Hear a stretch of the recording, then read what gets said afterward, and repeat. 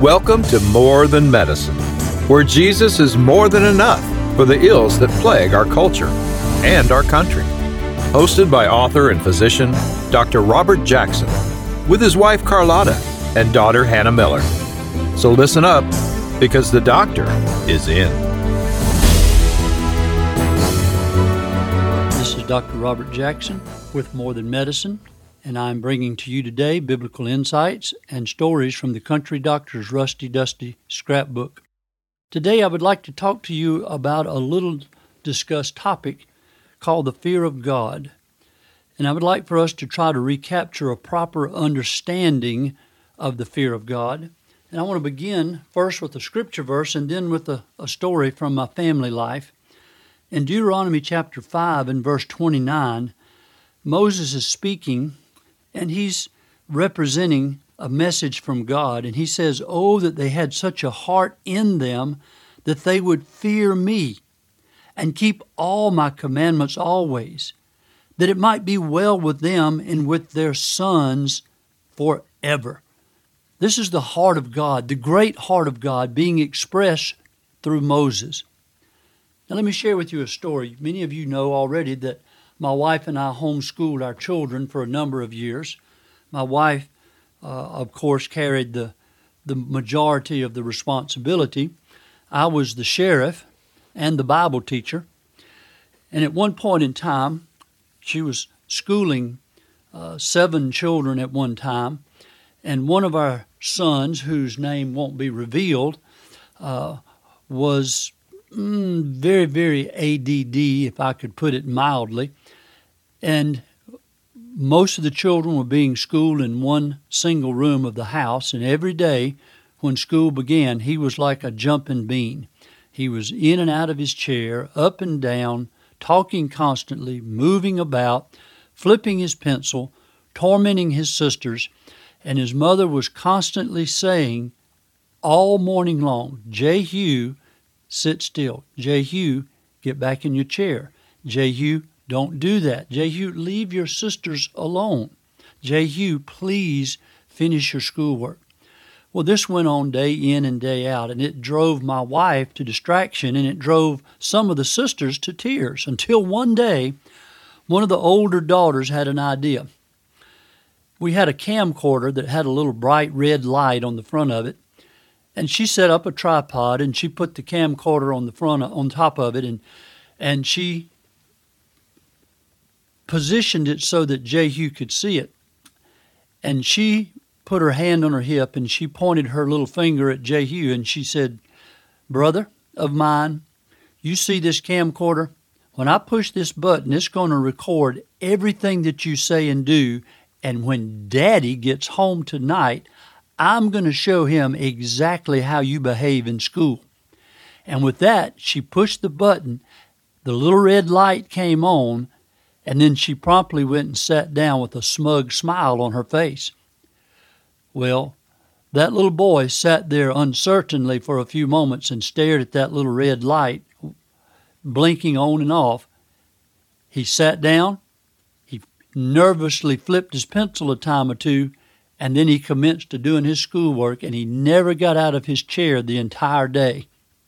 His sisters smiled, his mother smiled, and at the end of the day, his mother exulted in telling me the story of what had happened.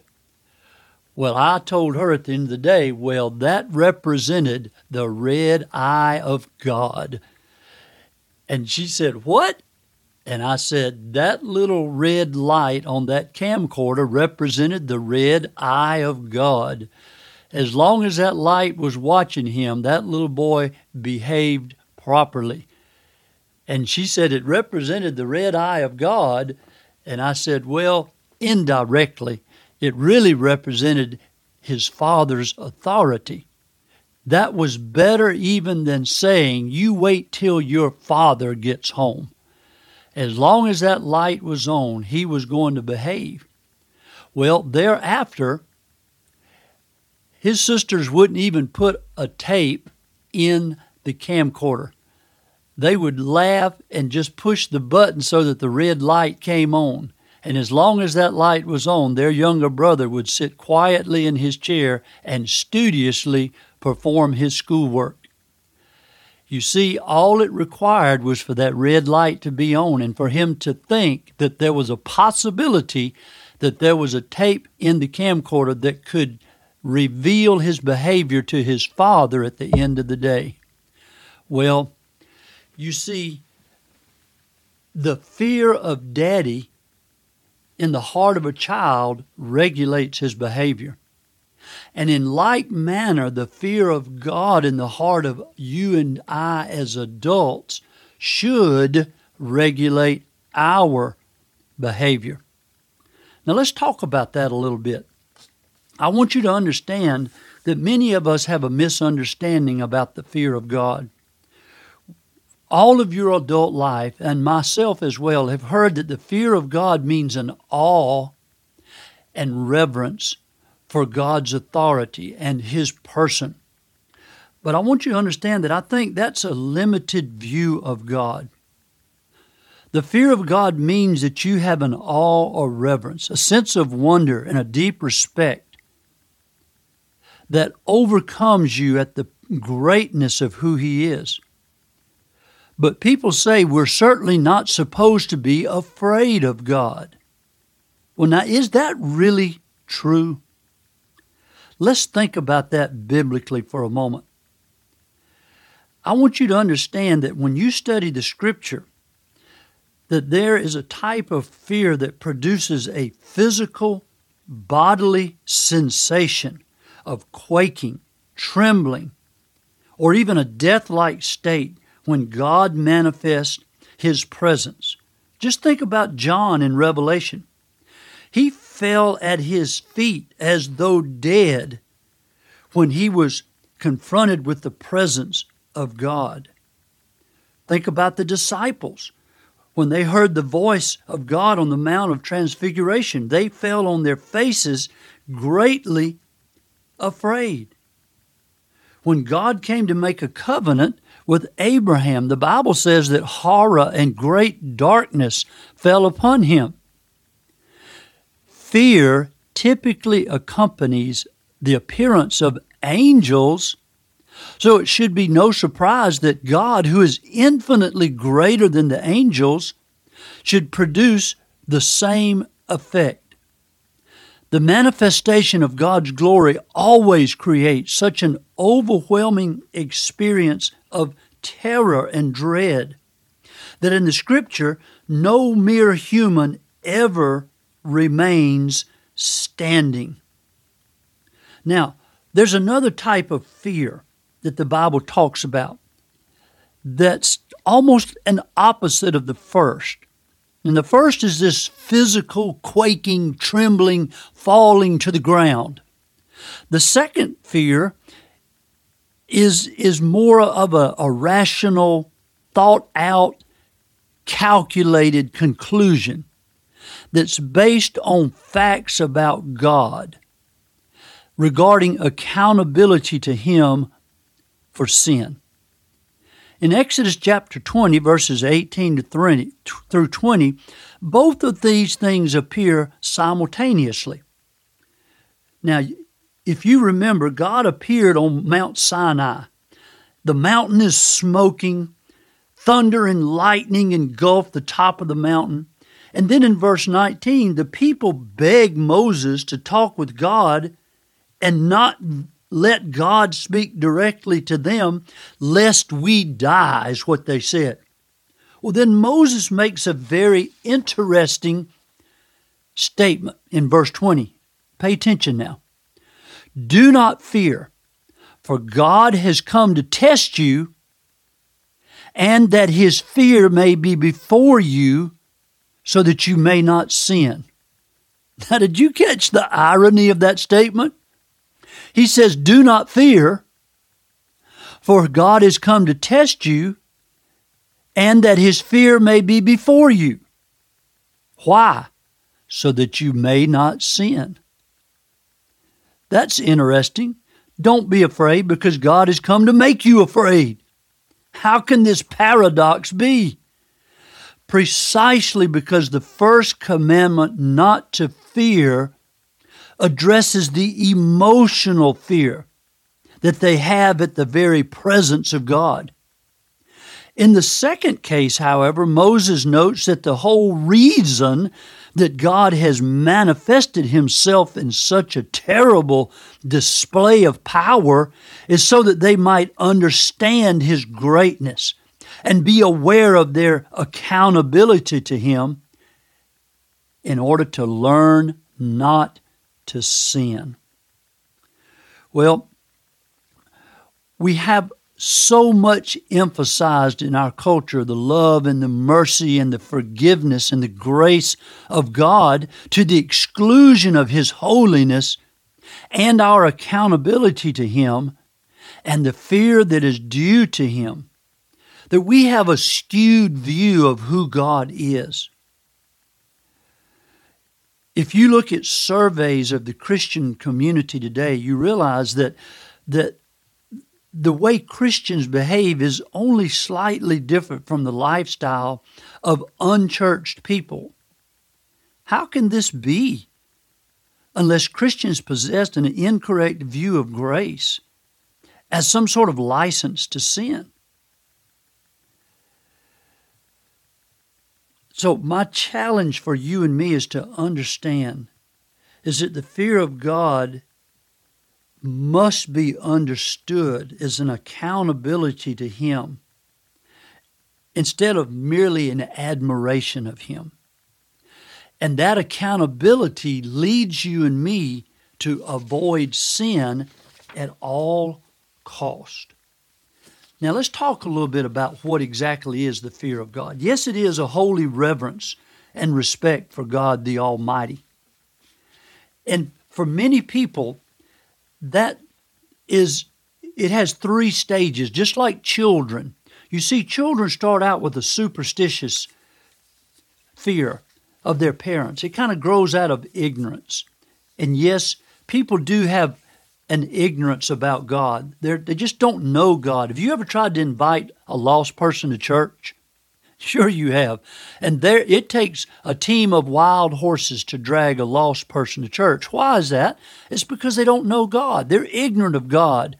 They're scared of God. They have this superstitious fear of God. But then as people begin to understand who God is, people tend to develop what I call a servile fear of God. They obey God because of the fear of punishment or maybe the expectation of reward. Children are the same way. They begin to obey their parents for the same reason, either because of the fear of punishment or the expectation of reward. But then, as children grow, they develop a filial devotion to their parents, and they begin to obey their parents out of love and a desire not to offend their parents. Well, you and I are the same way in our relationship with God. As we grow in our love and admiration for our Heavenly Father, we get to the place where we desperately don't want to offend our Heavenly Father. And our love for God drives us to do whatever it takes to please Him in every way. And that's sort of the stages that we all go through. Now listen, pay attention. A growing fear of God produces within you and me practical piety. It produces within us personal holiness that grows out of a proper reverence for God. If you and I are not growing in personal holiness, then there's really no fear of God within our hearts. A greater knowledge of God produces a profound respect for God, a greater fear of God. Growth in personal sanctification is the result of a sincere fear of God within our hearts. And it all begins with abiding in the Word, where we acquire the knowledge of the Holy One. Isn't it interesting how things always go back to abiding in the Word? Because you see, when we abide in the Word, that's where you and I see God. That's where we become acquainted with who He really is. Now, let me ask you a question. What's the source of a genuine fear of God? I would submit to you that that source is in the Word. To know Him is to love Him. You've always heard that. Well, I would submit to you that to know Him is to fear Him. The greater the knowledge of the Holy One, the greater the awe and the reverence. But an ignorance of God's Word causes man to disrespect God and to have a casual, negligent relationship with the Heavenly Father. Scripture outlines for you and me a proper fear of God.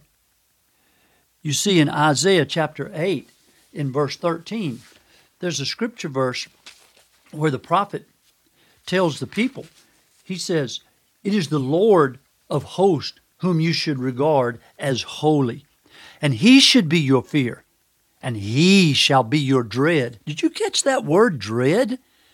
Should we really dread the Lord of hosts? I agree with that prophet. Yes, indeed. We should have a holy dread of the Holy One. Secondly, I believe the source of the true fear of God is the Holy Spirit. John 16 tells us it is the Spirit who guides us into all truth. He is the one who illumines our mind, and He engenders within our hearts a proper understanding of who God is. And when we know and understand who He is, it produces within us a sincere dread of the Holy One. And then thirdly, personal experience. What's the source of the fear of God? Personal experience. You see, Adam and Eve, when they ate from the tree of the knowledge of good and evil, what was the first thing that happened? They feared God. They were afraid of God, and they hid themselves in the garden. What about Moses at the burning bush? You see, the Bible says that he was afraid to even look at God. What about Joshua when he was confronted with the angel of the Lord, that pre-incarnate manifestation of the Lord Jesus Christ? The Bible says he fell down on his face as though dead. And what about Peter and James and John on the Mount of Transfiguration? Once again, they fell down as though dead. And then John in Revelation chapter 1, again, he fell on his face as though dead. You see, when people come face to face with the God of the heavens and the earth, the Holy One of Israel, He from whose face the heavens and the earth flee away, they fall down as though dead.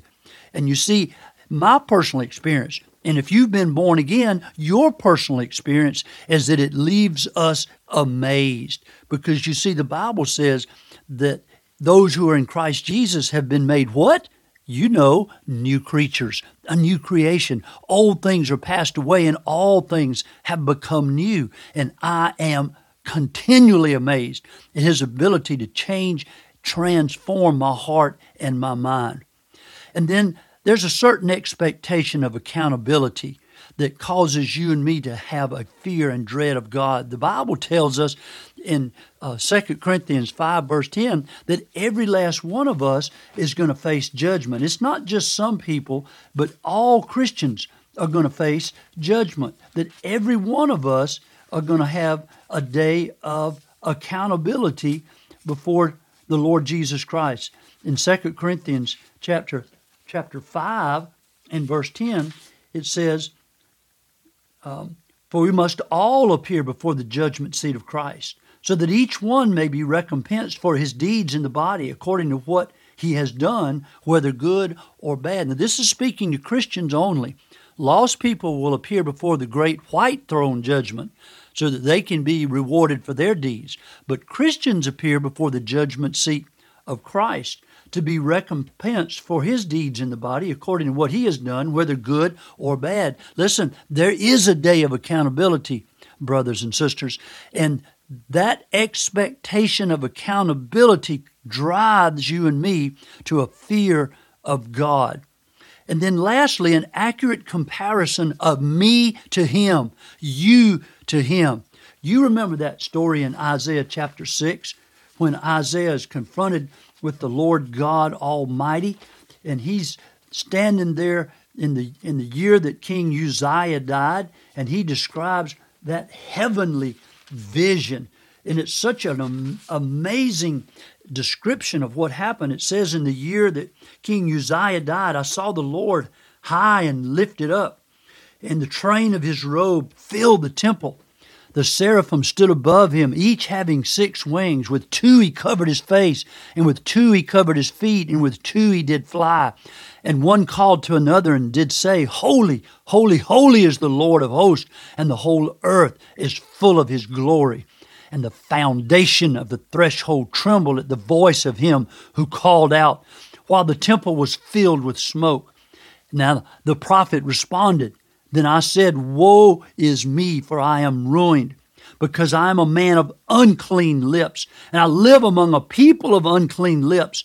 For my eyes have seen the King, the Lord of hosts. Now you see, brothers and sisters, when a man sees the living God, he has an accurate comparison of himself to God. And the prophet's first response was that he was a man of unclean lips. He was a man filled with iniquity, corrupt, and he was undone. And you see, when you and I have a vision of the holy God, which the only way we can see God is through his word, the only appropriate response is for us to say, Woe is me, for I am undone. I am a man of unclean lips. I live in the midst of a people of unclean lips. An accurate comparison of myself to him causes me to understand that he is holy, pure, righteous, omnipotent, all-wise, all-knowing, eternal, immortal, invisible, the all-wise God. And it creates in me a humility of heart and a dread of him. And does it make me afraid? Yes, it does, and rightfully so. And then the last thing I want us to see is, what does it accomplish in your heart and mind? Well, as I told you in the beginning, when my son saw the red eye of God on that camcorder, it regulated his behavior. And brothers and sisters, it does the same thing for you and me. When we see God as he is through his word, it regulates our behavior. It drives us to obedience. You remember Job in chapter 1, and the Bible says that he was a man who shunned evil. Job was a man who knew who God was, and it steered him away from sin. In Nehemiah, the Bible talks about how Nehemiah acted honorably because he was a man who knew who God was. Now, let me ask you a question. How do you know when the fear of God is regulating your behavior? Let me answer that question for you. When you do, think, say, and act honorably when nobody is looking, when you're all alone in a strange place or in a secret place and you choose to live righteously, then you know that you have an appropriate fear of God in your heart. If there's no prospect of punishment or reward, then you do not have a commercial relationship with God, and you have chosen to live righteously simply out of reverence and the utter conviction that God deserves your best, and you choose to give him your best. Then you have chosen to please him and not offend him. Then, my brother and my sister, you have begun to scratch the surface of what it means to live in the fear of God. The second thing is I want you to understand is it motivates you and me to worship God. In Revelations 14 and verse 7, it talks about that angel that's in the heavenlies, and he tells the people with a loud voice to fear God and to give him glory and to worship God. Listen, when you and I have a proper fear of God, a proper respect for his holiness and his perfection, it promotes worship. When I see God as he is, and when I glimpse his majesty and glory and his omnipotence, I fear him and I worship him. The man who fails to worship does not fear God, nor has he seen God, but rather flaunts his independence of God. When God revealed himself in the Old Testament, the consistent response was falling down with fear as if dead and worshiping. How do you know when you fear God? When you live to worship, and when your highest priority is worship, when your greatest joy is worship, when worship becomes the identifying characteristic of your life, you have begun to fear God. And listen, if you don't understand what I am saying, then there is no fear of God in your heart. The other thing I would say is that the fear of God teaches us to hate evil. The Proverbs talks about the man who hates evil and who fears God. The two are the opposite sides of the same coin. When your sin or another person's sin grieves your heart as it grieves the great heart of God, you've begun to reverence God. The fourth thing I would say is that it leads to wisdom. The Bible tells us that the fear of God is the beginning of wisdom. Wise men are they who obey God. Obedience is an outward sign of inner wisdom, which itself is rooted in the fear of God. And then lastly, I would say that blessedness, contentment in our hearts flows out of the fear of God. I started with a verse in the book of Deuteronomy that tells us when Moses was speaking on God's behalf, and he said, "Oh, that they would fear me and choose to obey me, that it would go well with them and with their children forever." Do you understand that blessedness and contentment, that things going well in your life flows out of the fear of God? Why is that? Because the fear of God drives us to obey God. And there's no need to be anxious or to fear the future or to fear what might happen in the future when you and I have a proper fear of God in our hearts. Because when we fear the future, we're denying God's sovereignty. We're saying in our hearts that God can't handle this. God can't take care of me. But when we get victory over fear and anxiety, we've just begun to learn the fear of the Lord. Because the fear of the Lord is really a respect for His sovereignty and His supernatural ability to take care of you and me in every circumstance. Do you fear God, or do you flaunt your independence? My challenge for you and me is to go to the Word. Ask God to reveal Himself to you. Ask Holy Spirit to guide you into all truth. And brothers and sisters, when you see God, you will fear Him. And the fear of God leads to wisdom and obedience and blessing. Thank you for listening to this edition of More Than Medicine. For more information about the Jackson Family Ministry, Dr. Jackson's books, or to schedule a speaking engagement, go to their Facebook page, Instagram, or their webpage at jacksonfamilyministry.com. This podcast is produced by Bob Sloan Audio Production at bobsloan.com.